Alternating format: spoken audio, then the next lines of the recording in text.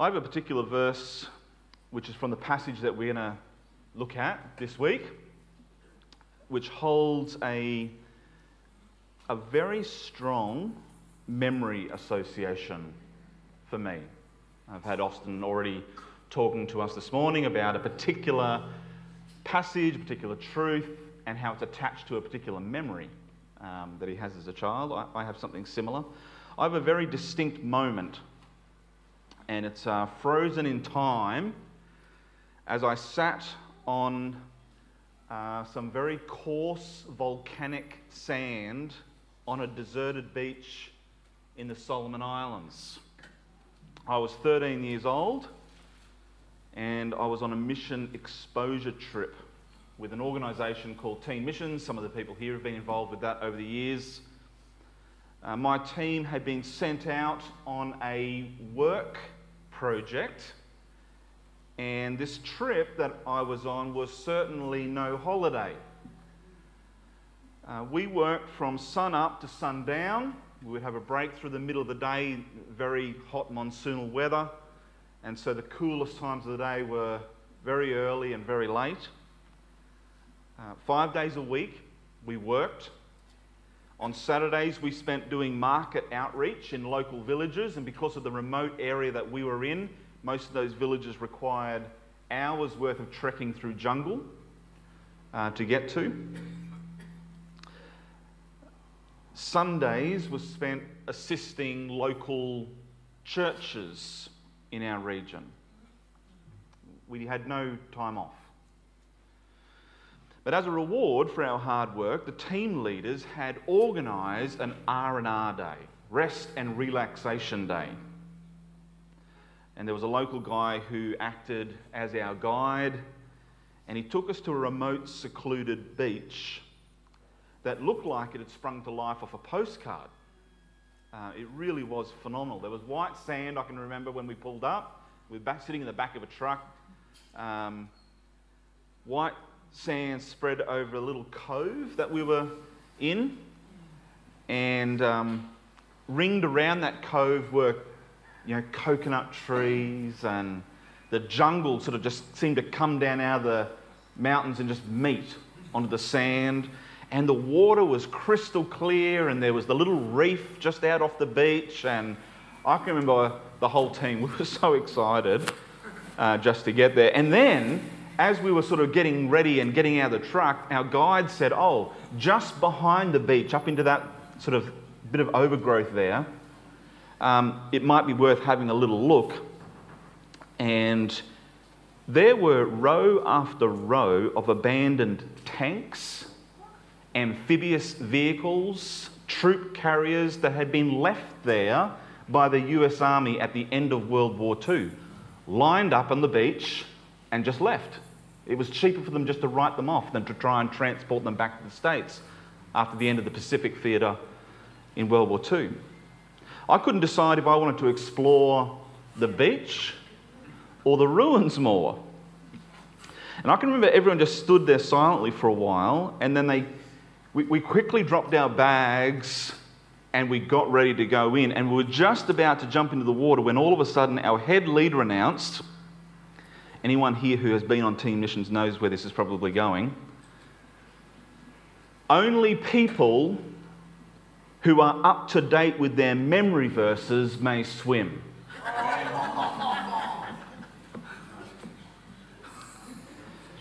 And I just remember sitting down the sand and trying to hold back tears. I was 13, I was the youngest on the team. I was 5 verses behind schedule for that day. And of those 5 verses, there was one verse in particular that I had tried and tried to get right. And I just couldn't do it. I couldn't get it right. We had to recite all of our verses in the King James Version, and they had to be word perfect. One word wrong, and they would say, no, try again later. So I remember sitting on that sand as I watched my teammates all go down, those that were up to date. I think there were about 4 or 5 of us that weren't. The rest of the team went down and started swimming, and I can remember just sitting, there, and I worked on the other 4 that I needed to. I have to admit, they went into that part of the brain which is just storing very short-term memory. Yeah. Recite it, forget it. And I remember spitting out the 4 verses that I thought I could catch up on, and I did it. And I just needed 1 more. And I couldn't do it. I still couldn't do it. No matter how hard I tried, it just would not stick. And I ended up sitting on that beach alone. Everybody else went swimming. And I literally, and I mean not literally like everyone else today uses the word literally, they use that word, but it actually means figuratively. I literally started to cry. Now, end of the story is, I did get to have a brief swim that day. I actually did get to go and explore some of the tanks, and I found some machine gun cartridges in an ammo box sitting behind a tank. I did have the idea that I might try and get that through customs and bring it home. Someone talked me out of that. Because I eventually memorised that verse. And guess which verse it was? Of all the 40 that I had to memorise that trip, guess which verse I now remember best? 1 Corinthians 10:13. Exactly. 1 Corinthians 10:13. There hath no temptation taken you, but such as is common to man. But God is faithful, who will not suffer you to be tempted above that ye are able, but will, with the temptation, also make a way to escape, that ye may be able to bear it. Key word, temptation. Key word, faithfulness. Right? That's the verse that I had to try and remember that day, and has stuck with me ever since. It's also the verse that sits right in the passage that we're going to be looking at today. So I'm pretty excited to unpack this verse and those around it. I didn't know it then, when I was 13. I didn't know it then, but there is a lot riding on this verse. A lot. Far more than just whether you get to have a swim or not. All right? Must say, it took me a while to get over that. I was pretty dirty at my leaders. So let's dive in and have a closer look at this passage. The whole passage that we want to look at is from verse 1 in 1 Corinthians chapter 10. That's where we're up to in our series. We're going to go all the way down to about verse 22. And to do this is one of those weeks where it's actually better for us to start at the end and then go back to the beginning. I think it's going to help us get to the heart of what I think Paul, ultimately what the Spirit of God is wanting us to capture today. So let's pray, ask the Lord's help, and then we're going to dive in and see if we can discern what Jesus is saying to us. Lord, we need your help. We are powerless to discern spiritual things without you giving us a spiritual mind. So, Holy Spirit, we don't want to just read print on a page or pixels on our screen. We want to hear the life-transforming voice of Jesus today. So help us, we pray. Amen. All right, so we're going to go to the end of this passage. So the end of this passage is from verse 15 down to verse 22. So find that in your text. 1 Corinthians chapter 10, we're going to look at from verse 15 to 22. It's my first point in this whole thing, but it's the last part of the passage that we have today. So what I want to do is read it. In fact, very soon I've got some helpers who are going to come and help set up something down here for me. If they want to get ready to do that, won't be very long and you'll need to come in. So here's the point. I'm going to give you the summary of this passage, or my little summary statement, and then we'll read it together, okay? So the summary statement is that one body One body, joined by Jesus, must not be divided, all right? That's the summary statement. One body, joined by Jesus, must not be divided. So I'm going to read from verse 15 down to verse 22. These guys are just going to set some things up here. You can watch them, that's fine, but listen as well. Okay, verse 15 from the Christian Standard Bible says this: I am speaking as to sensible people. Judge for yourselves what I'm saying. The cup of blessing that we bless, is it not a sharing in the blood of Christ? The bread that we break, is it not a sharing in the body of Christ?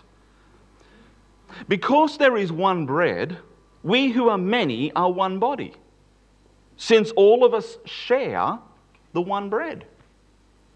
Consider the people of Israel.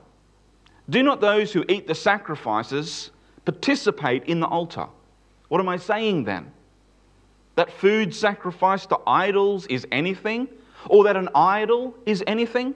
No. But I do say that what they sacrifice to demons and not to God. I do not want you to be participants with demons. You cannot drink the cup of the Lord and the cup of demons. You cannot share in the Lord's table and the table of demons. Or are we provoking the Lord to jealousy? Are we stronger than He? That's God's word. Now, what I want you to do as they bring in the rest of this table elements here, we're just setting up what's fairly common to us as a church. We remember the Lord every week. Those of you who have been a part of this church for any period of time, we remember the Lord in a specific way. It probably looks a little bit different to the way that Jesus set it up with His disciples in the upper room when He inaugurated this feast. But over the years as a church, we have week by week set out either one table like we've got today, and then when COVID hit, we separated our tables all over the place, and we didn't have a central location, and we would set up juice and bread or crackers, symbols. And now Paul is calling on us to think about these for a moment. So remember our main big summary statement. One body, joined by Jesus, must not be divided. Now, what I want to do is just sort of break down that one big reading into two little parts for a moment and just sort of focus in our attention on what Paul is trying to say to us and how this is going to relate to, I think, the main point, the big point of this passage that we'll get to towards the end. The first thing that he starts to talk about is that we have a very unique joining that we experience in the Lord's Supper, that we have a very unique joining. Just have a look at verse 15 again, and we won't read the whole thing, but I want you just to focus your attention on your Bibles in front of you. And he starts there by just saying, listen, I'm talking to sensible people. He says, I want you to think about this. I want you to judge for yourself what I'm saying. So I want you to do that today. I want you to look at these emblems, and I want you to look at what they represent, and I want you to consider what the Spirit of God is saying through Paul. The bread that we break. Now, if you've been coming along to this church for a while, you'll see that what we often have here are rice crackers. In all honesty, this is probably a little bit more similar to what Jesus would have had at the Passover feast. Unleavened bread, no yeast in it, probably not rice flour, probably not stuff that you've got to chew 50 times to try and swallow it.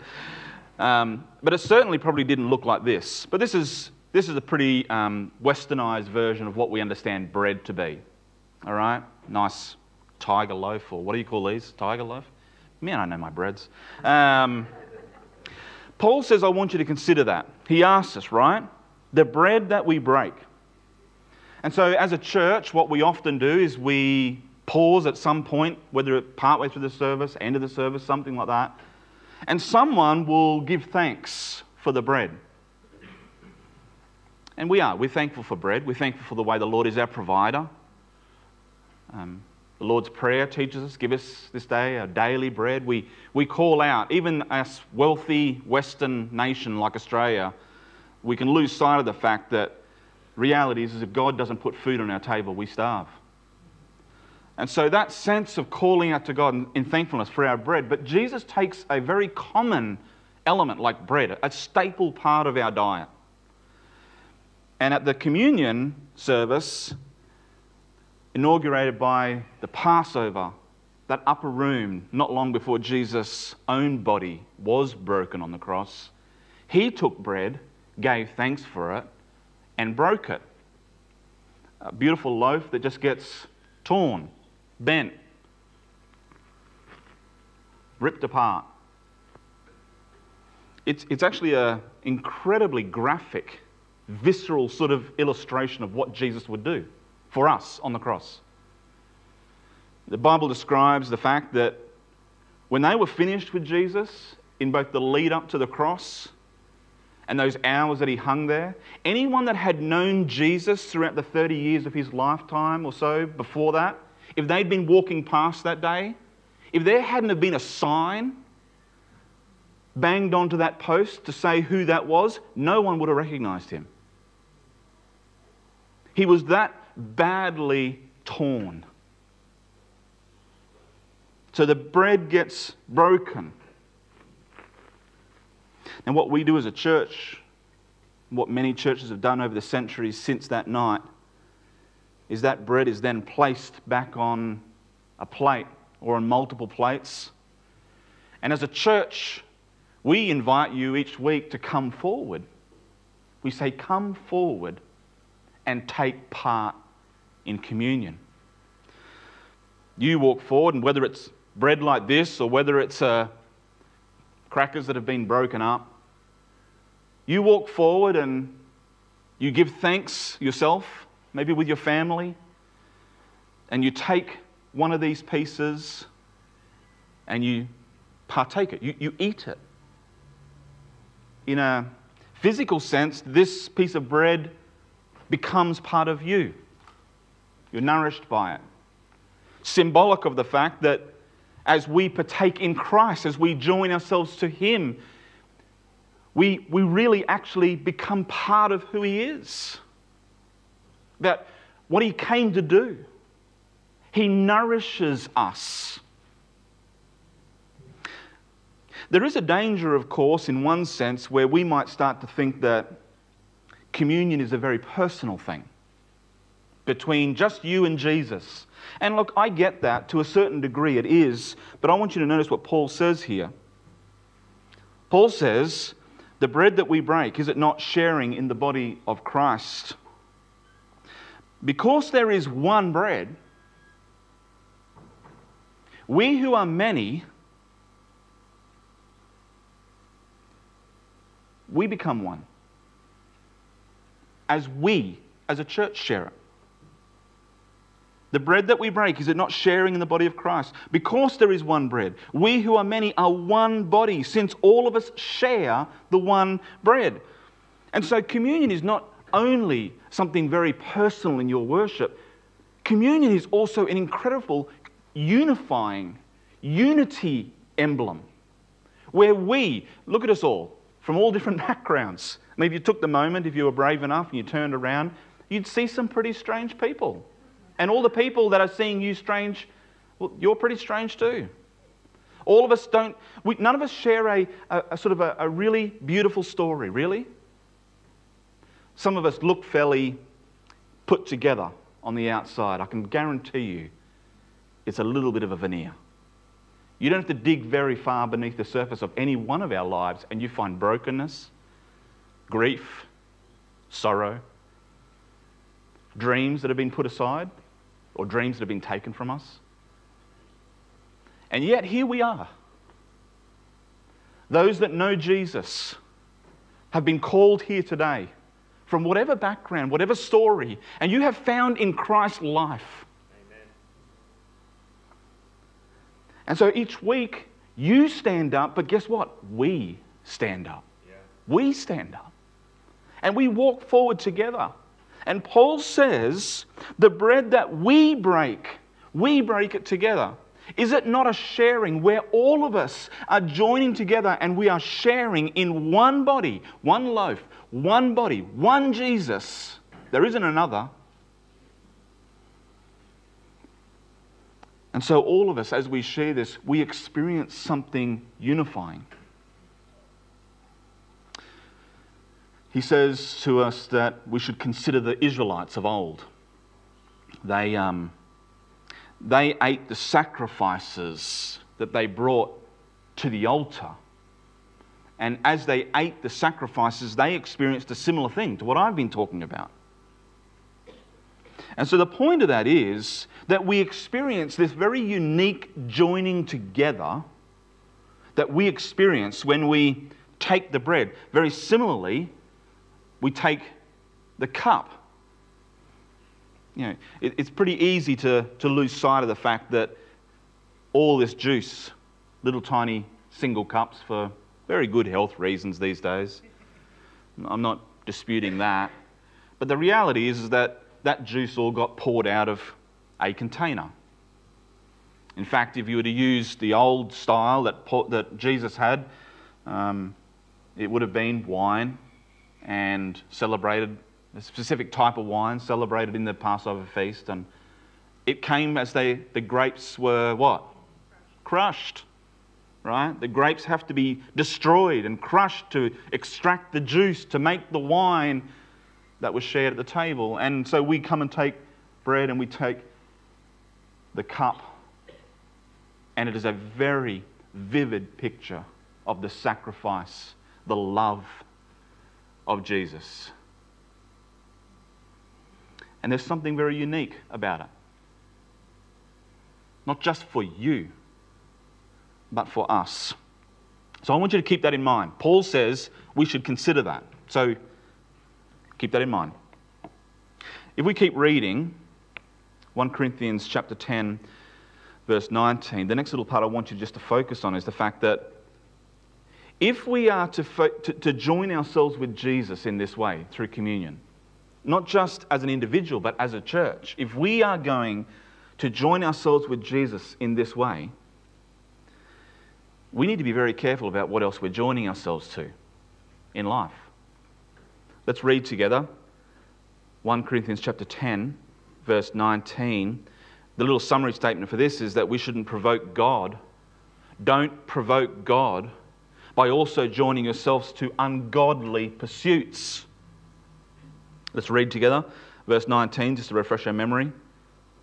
Paul says, what am I saying then? He's just been talking about the table and the cup and the bread and how we partake in that together. And now he asks, what am I saying then?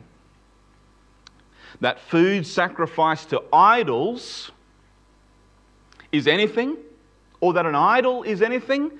No. No. But I do say that when they sacrifice, or what they sacrifice to demons and not to God.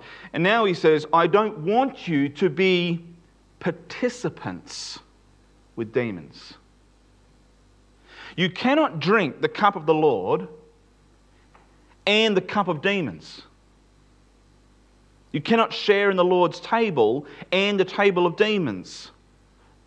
Right? That's the part where he's talking about don't provoke God by joining yourself to ungodly pursuits. Now, I can guarantee it, I think, maybe I'd be surprised, but I can almost guarantee that there's probably no one here today, or maybe even listening online, who probably go home and have a little sort of carved out, image of a false god or something that's sitting on their bench at home, and they're probably not putting fruit up there or sacrificing something to it. And so maybe it's easy for us to go, oh, well, this doesn't really relate to us. What's Paul talking about,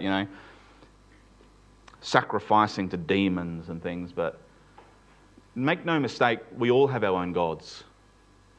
They might not be a little carved out image of some sort of weird looking animal person or something up on a shelf. But we have our own gods. We do. There are things that you sacrifice too.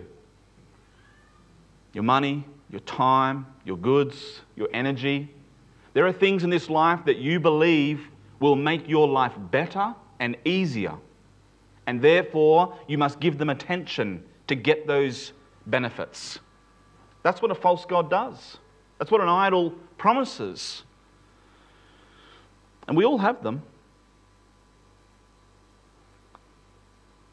Paul says, I don't want you to participate in their life.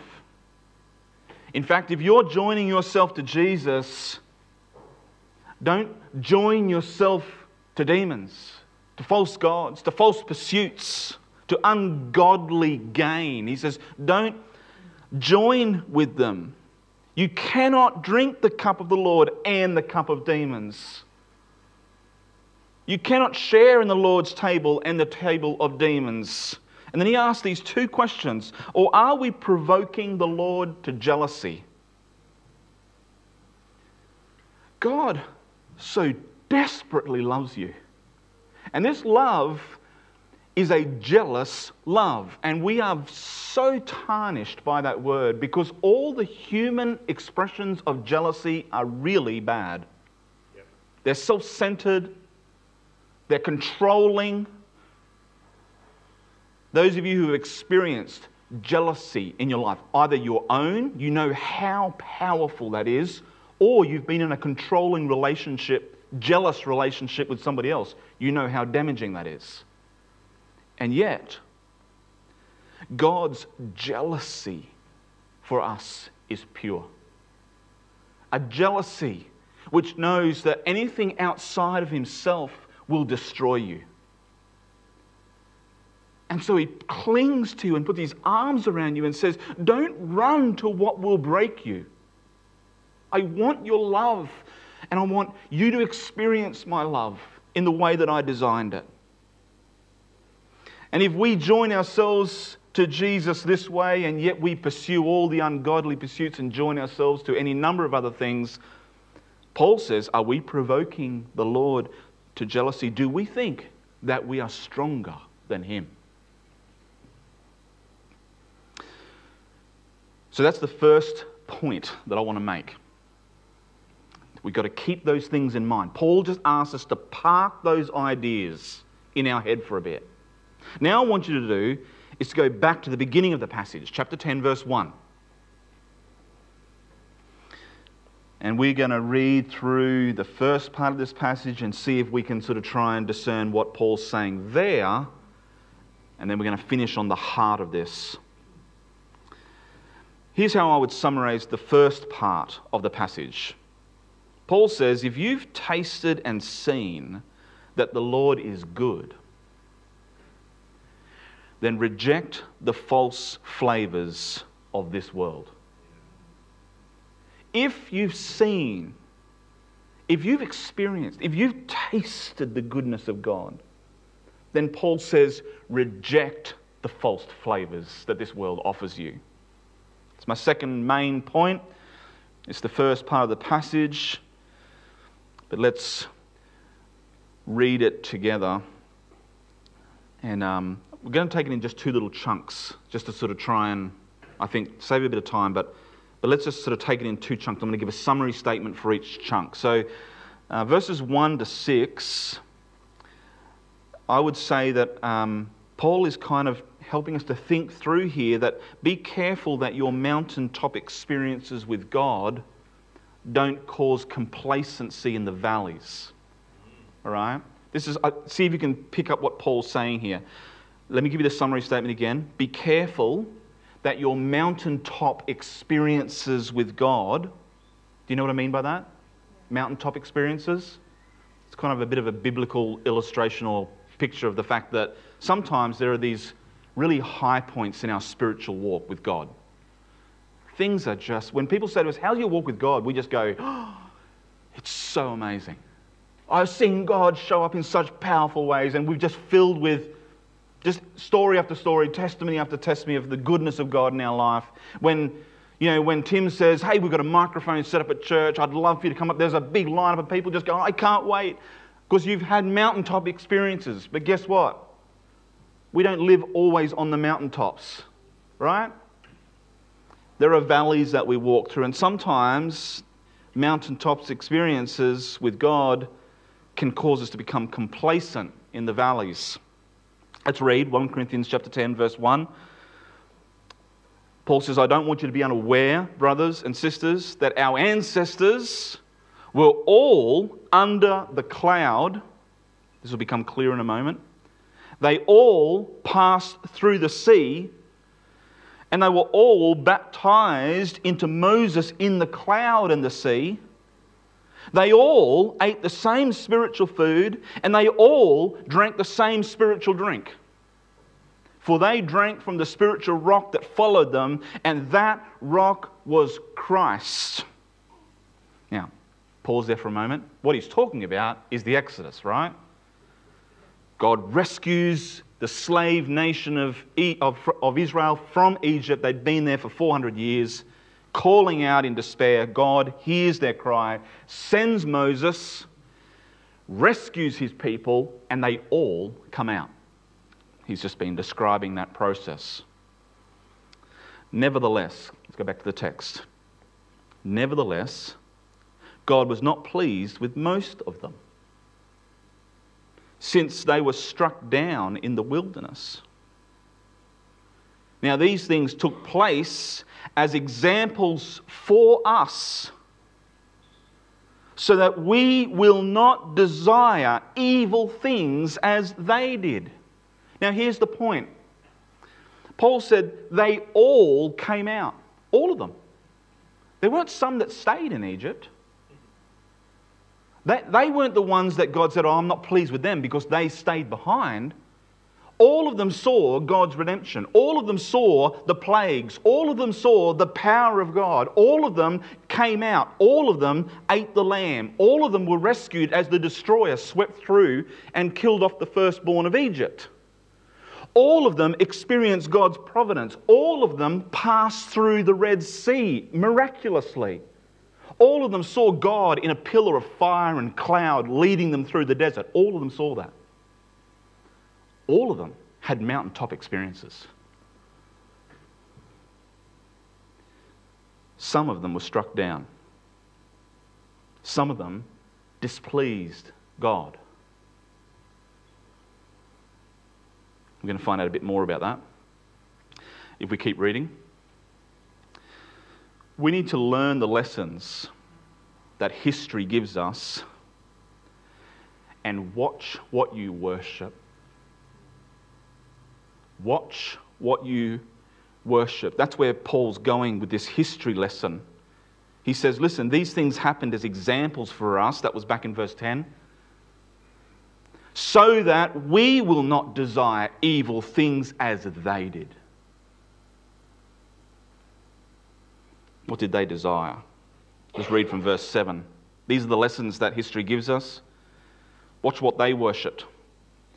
Verse 7, don't become idolaters as some of them were. As it is written, the people sat down to eat and drink and got up. The Christian Standard Bible says party. They got up to party. The party thing is not really the issue there. It's what they were celebrating. What he's referencing is a situation when Moses was called up to the top of Mount Sinai and God was giving the law and the people were down the bottom. Remember, the same people that had come through the sea? Same people that had experienced God's salvation. And they went, maybe a golden calf will be more helpful. And they crafted one for themselves, and they partied hard in celebration of their God that they had made. Let us not commit sexual immorality, as some of them did. And in a single day, 23,000 people died. Let us not test Christ, as some of them did, and were destroyed by snakes. I can guarantee you, being bitten by a snake's not fun. And don't grumble, as some of them did, and were killed by the destroyer. This is the history of Israel's wandering through the desert. These things happened to them as examples, and they were written down for our instruction, on whom the end of the ages has come. So can you see, if you've tasted of the Lord's goodness, reject the false flavours of this world. Here's the heart of the matter, and we better finish up pretty soon. Because what I'd like us to do when I'm finished is come forward and remember Jesus in the bread and the cup. We're not going to have multiple tables set up today. So we'll just have to be patient and caring for one another as we come forward and share this and go back to your table. But where is all this leading us to? Because Paul's been asked us to consider things. Park this idea in your mind and hold on to that concept, he says. Where's it leading? Well, this is where I think it's leading. It brings us all the way back to where we began, sitting on a little sandy beach, trying to remember that we have a faithful God. You have a faithful God who knows your limitations. He does. So, how do we respond to that faithful God? Well, we run from false worship and we cling to Jesus. And there is a pathway forward from here. There is. And I don't even know where your here is right now. I know where my heres are. I know the places where I sometimes just feel stuck. How do I move on from this? How do I move forward from this? I want you to hear this morning that you have a faithful God who knows your limitations. Our response is to run from false worship and cling to Jesus. And I want you to know that there's a pathway forward from here. This is the last point. It sits right at the heart of our main passage. And it really is what our response should be to what we've been thinking about this morning. The first point that we identified from the second half of the passage, remember, we have one body joined by Jesus, and it must not be divided. And then the second big point that we looked at was that if you've tasted and seen that the Lord is good, reject the false flavours of this world. And this now is at the heart of how we should respond to that. Verses 12 through to verse 14. Let's read it. Paul says, so whoever thinks that he stands must be careful not to fall. No temptation has come upon you except what is common to humanity. I'm going to leave the King James behind for a moment. But God is faithful. He'll not allow you to be tempted beyond what you are able. But with the temptation, He will also provide the way out so that you might be able to bear it. So then, my dear friends, flee from idolatry. All right, the only response that we have to all of this is run away from idolatry. Flee from it. Watch what you worship. You might not be bowing down to a little idol carved into an image of an imagined God. And as I said, don't be misled. Our hearts are made for worship, and they are always worshipping something. And if what you bow to isn't God, flee from it, Paul says. Run from it. We flee by exercising humility. A proud Christian is an oxymoron and a moron.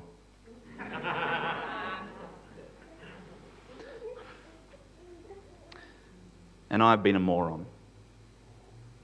A proud Christian has failed to see two important things. One, that it was Jesus who did the saving. And B, two, that our hearts are fickle and frail. Paul says, be very careful. If you think that you're standing this morning, just be careful that you don't fall. A humble Christian knows that salvation has come by grace through faith in Christ alone. That our hearts are prone to wandering and must be bound continually to the goodness of God. He is who we worship. We also flee by training our hearts for a superior worship to a better king. Right? Every other idol in your life is a tyrant. Only Jesus is faithful. God knows we're dust. He does. He knows our limitations. And so He provides a pathway forward in the valley of your despair of sin. Our role is to trust His shepherd's staff, and to trust His gentle voice. And sometimes we need to just simply trust His painful correction. If you forget everything else this morning, I want you to hear this. God loves you. He's not disappointed in you. He loves you. He has a plan for you. He is jealous for your affections. He wants your affections. Because He knows as you spend your affections elsewhere, it hurts you. There hath no temptation taken you but such as is common to man. But God is faithful, who will not suffer you to be tempted above that ye are able, but will, with the temptation, also make a way to escape, that ye may be able to bear it. Thank you, Jesus, that you came. Thank you that you died, humbling yourself. Your love for us, as Aaron's reminded us, to the world, yep, certainly, looked like a weakness. But man, they were wrong. What a strength. The all-reigning, all-powerful Son of God. And so we come to remember you. Lord, some of us are despairing of our sins. Some of us are despairing of the temptation that we face. Some of us are despairing because the siren's call of whatever false god that we have set up in our life is strong, and we want to flee from it. We want to run to you. We want to partake in the table and join with Jesus and with each other. And we want to be wholehearted in how we do that. So we take the bread this morning and we take the cup and we do it together. And we cast all others aside. And as a church, we simply come before the Lamb who was slain and we say, holy, holy, holy is the Lord God Almighty, who was and is to come. You are worthy of our worship. And so we reject all others for the name and sake of Jesus Christ. Amen. If you know Jesus this morning as your Saviour, I invite you, come to the table. Remember the one who loved you.